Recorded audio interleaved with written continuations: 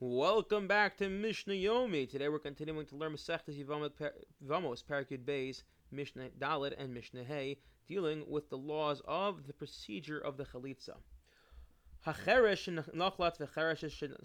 If you have a deaf mute who does either the chalitza or has chalitza performed on them, chalitza or a minor, chalitza pesula, it's invalid. Now, even though we said in the previous Mishnah, if you forget or neglect to say the verses, it's still valid.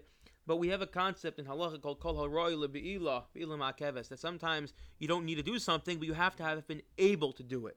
In this scenario, the cheresh, the deaf mute, is not able to do it, and therefore they can't perform yibum or chalitza.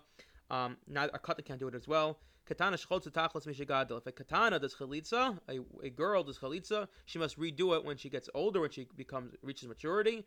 Bimlo cholza chalitza pesul. If she doesn't, then it's invalid. Cholza b'shnayim. In opening Mishnah, we said you need to have three judges. What if you did it in front of two? O b'shlosha, or he did in front of three. But afterwards you find out that one of those judges was invalid, either because they were a family member, or perhaps because they were apostle, they had committed certain sins. Rav Shachter likes to say over, he was once at a wedding, and they called a certain rabbi up to be a aide, and he refused to go up. And they kept calling him, he said, no, not me. And then he goes 2 days later, broke out the front page of the papers that this guy was a Goslin. He was stealing money. So Shachter always says he might have been a Goslin, but he was an Erlich Goslin. He didn't want to mess up the person's wedding. So maybe you find out this Dayan turned out to be a Goslin. Maybe not such an Erlich Goslin. The point being, he wasn't able to be a proper Dayan. Chlutzasa Pasula. So the Chalitza is possible because there's no witnesses. Or Shimon ben Yochanan Hasan der Machshin. He says, no, once it's done, it's done. And not only that, I can tell you, one